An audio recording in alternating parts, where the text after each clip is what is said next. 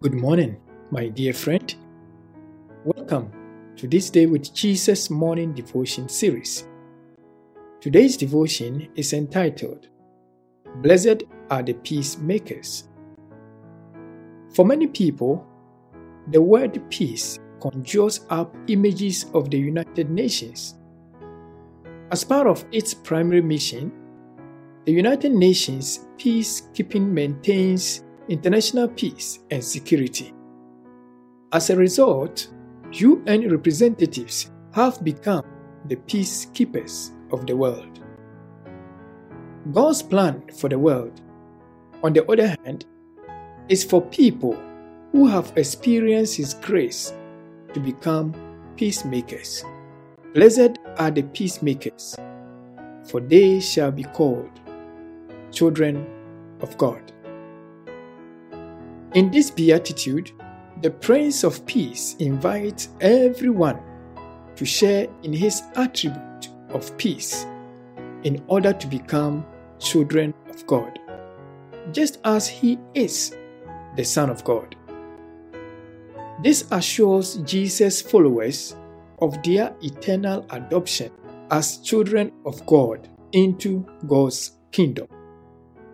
Making peace does not entail going around talking about it. Of course, peacemakers must show the way to peace to others. Jesus' main concern is a change of heart.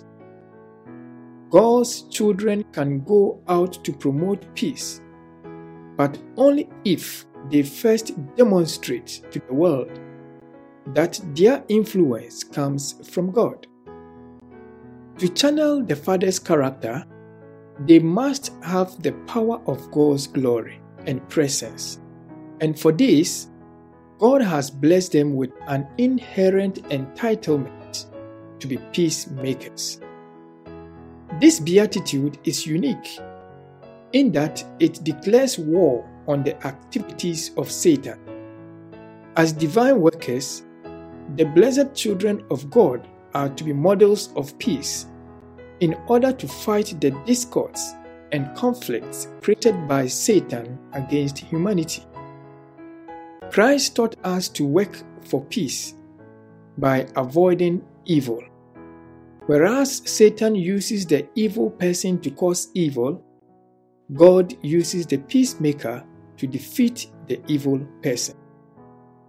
Evil cannot be overcome with evil, but only with good practice. You are God's true peace corps. Being called a child of God is a blessing, but you also have a responsibility to share peace with others around you. Let us pray. Father in heaven, help us to be peaceful by avoiding evil people. In Jesus' name we pray. Amen. Jesus, Jesus, how I trust Him, how I prove Him more and more. Jesus, Jesus, precious Jesus, oh, for grace to trust Him more.